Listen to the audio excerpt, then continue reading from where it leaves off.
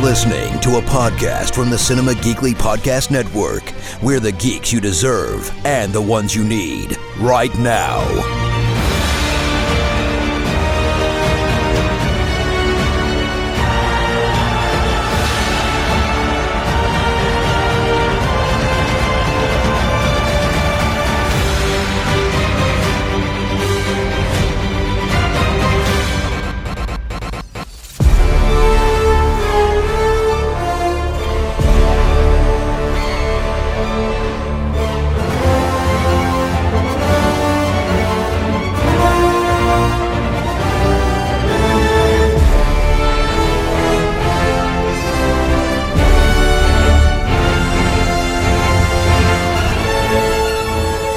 It's a brand new episode of Podcasters of S.H.I.E.L.D., Cinema Geekly's Marvel podcast. It's Anthony Lewis back with you one more time to cover the season / probably series finale of She-Hulk Attorney at Law on Disney Plus, along with giving you my thoughts on the season overall and a little bit of a roadmap for what the MCU TV side is going to be looking like going forward into next year. So let's jump right on in to this, shall we? Episode 9, Whose Show Is This?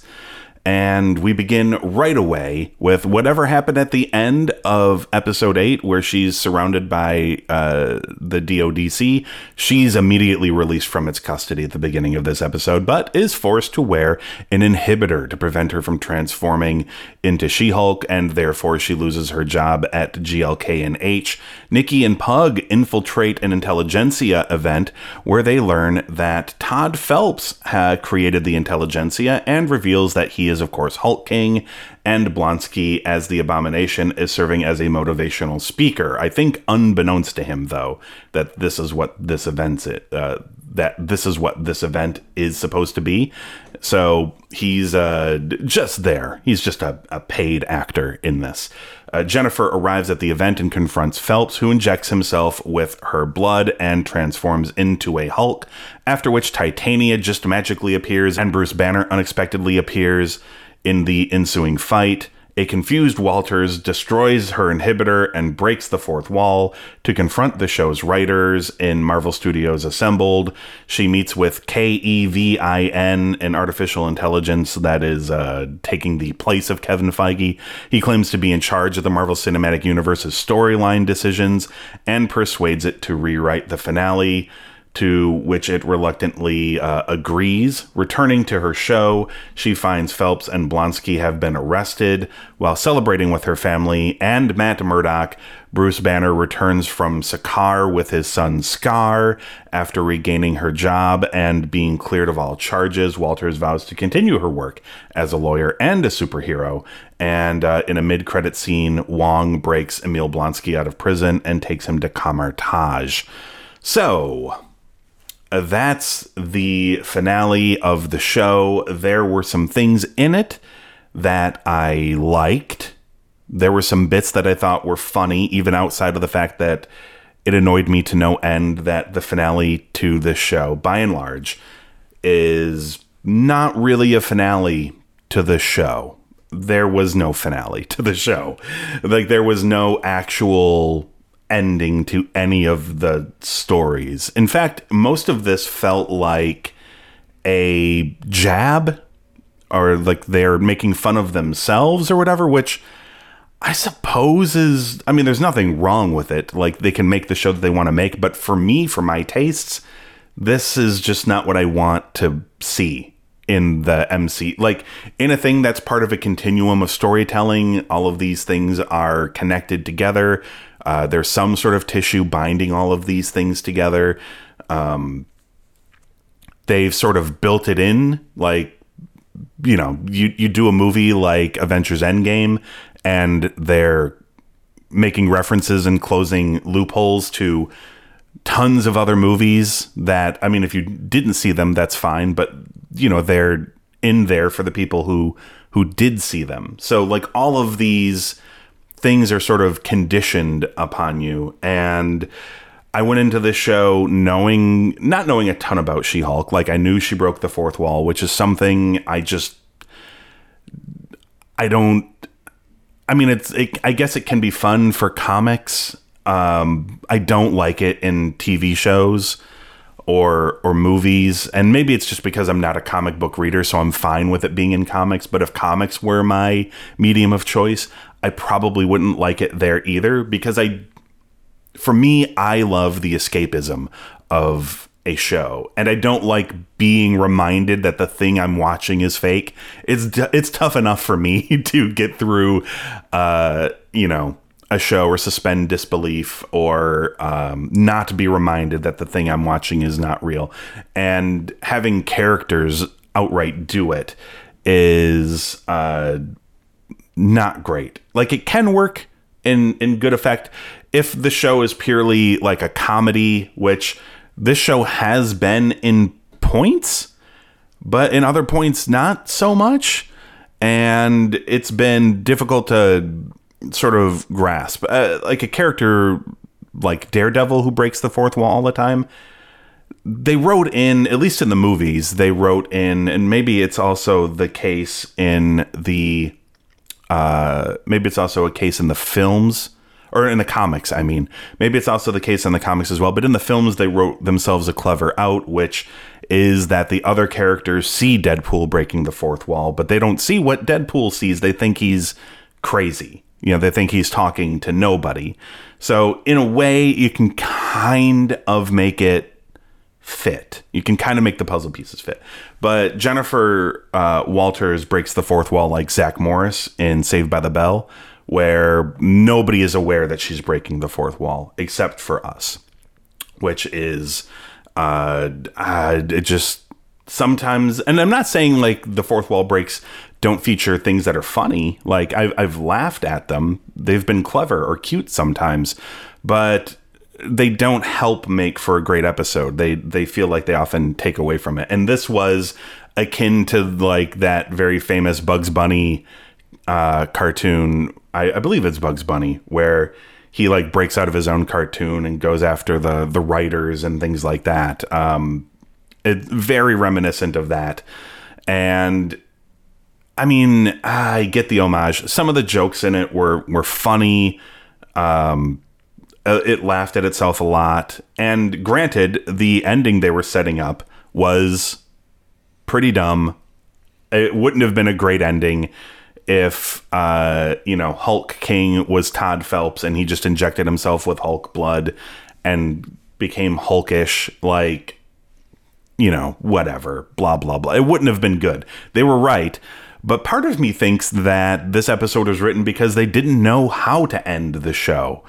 It just didn't feel like an ending in any way. And they're like, let's rewrite the show. They cut back in, but the show's already over anyway. And it's like, okay, well, we'll just have Matt Murdock there, which, by the way, again, he was delightful. He was great in the few moments of screen time that he got. And then Bruce Banner shows up at the end. He's like, I have a son, which, I hope his son doesn't end up becoming a big part in the MCU going forward, because otherwise, what a debut as a footnote in a footnote episode at the end of a series of She-Hulk. Not the coolest debut one could imagine.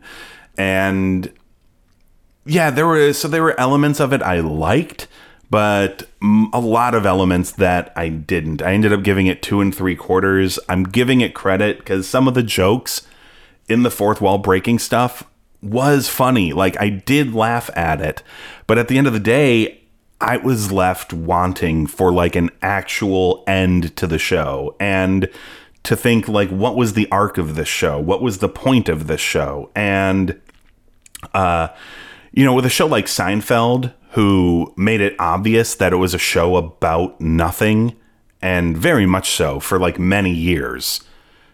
Like, you accepted, okay, this is a show about nothing, essentially. Just ridiculous characters getting into ridiculous situations, and you either find it funny or you don't. But this felt like 9 episodes of random Seinfeld, where this is probably all you're going to get of it. And it introduced a character, and then nothing really happened with that character. And then the show was over. And I really struggled with this one. At the end of the day, I thought it started really strong. I really liked the first couple of episodes. In fact, I think the first 3 or 4 episodes I really enjoyed. And then it sort of just dropped off in the middle. The Daredevil stuff really saved it for me. And I felt like pretty excited going into the final episode that we were going to get something really great. And we didn't. Instead, we got some stuff that was funny, but it felt like they didn't really have an ending for the show, which is, it bothers me. Like, I hate not having that closure at the end. It didn't really feel like there was much of any closure. And even when making fun of the MCU and making fun of themselves, they went out of their way to make the joke that we're probably not going to see She-Hulk in any movies or anything like that. So I don't know. It's a weird self-deprecation, and I feel like there's a much better show with this character somewhere in all of this, and it just didn't get put on screen. So at the end of the day, I think overall I gave She-Hulk Attorney at Law as a series like a 2.5, which on my list of Marvel properties, which I'm now including the Phase 4 TV shows into, it's at the bottom. It's below like Iron Man 2 and the first Hulk movie, and like Thor: The Dark World and things like that. Those movies like at least hit like 3s for me, and this show just, I mean, I liked her. I thought Tatiana Maslany was very talented. I think she was really funny in this, and I feel like there's a better I don't know, I just feel like there's a better She-Hulk show than the one we got. I thought she was great, and there were some great moments in the show, just not enough to be a cohesively really good show. So that is it for the calendar year 2022, but there are several shows slated to be part of Marvel's Phase 5 going forward. There are 7 shows slated to be part of Phase 5. 6 of them are slated for 2023. So there's season 2 of What If. Then there is season 1 of Secret Invasion. Both of those are slated for early 2023. Then Echo season 1 and season 2 of Loki are slated for mid 2023. Then season 1 of Ironheart and season 1 of Agatha: Coven of Chaos are slated for late 2023. And then Daredevil: Born Again slated for early 2024. Then there are several shows going forward in the future which have been announced, but don't have any release dates slated. There's an untitled Wakanda series. There's a couple of Spider-Man animated shows, freshman year and sophomore year. There's Marvel Zombies, which is still on the calendar. There's the Wonder Man show, an untitled Nova series, another season of What If, and the recently announced Vision Quest show. So yeah, I'm going to do my best to try to get Aurora back on board for 2023. But in the meantime, everybody, you can head on over to cinemageekly.com where you can check out the archives of the show. And of course, this is a listener-supported podcast, and there are a couple of ways you can help out there if you so choose. We have a Patreon, patreon.com/cinemageekly. We have the merch store, geeklymerch.com. Links for both are in the show notes for this episode. And of course, you can find us on Apple Podcasts, Google Podcasts, Stitcher, Spotify, and Audible. Just search for Podcasters of S.H.I.E.L.D., hit subscribe, and that way you can join, hopefully, me and Aurora in early 2023 to talk about Season 2 of What If on Disney+.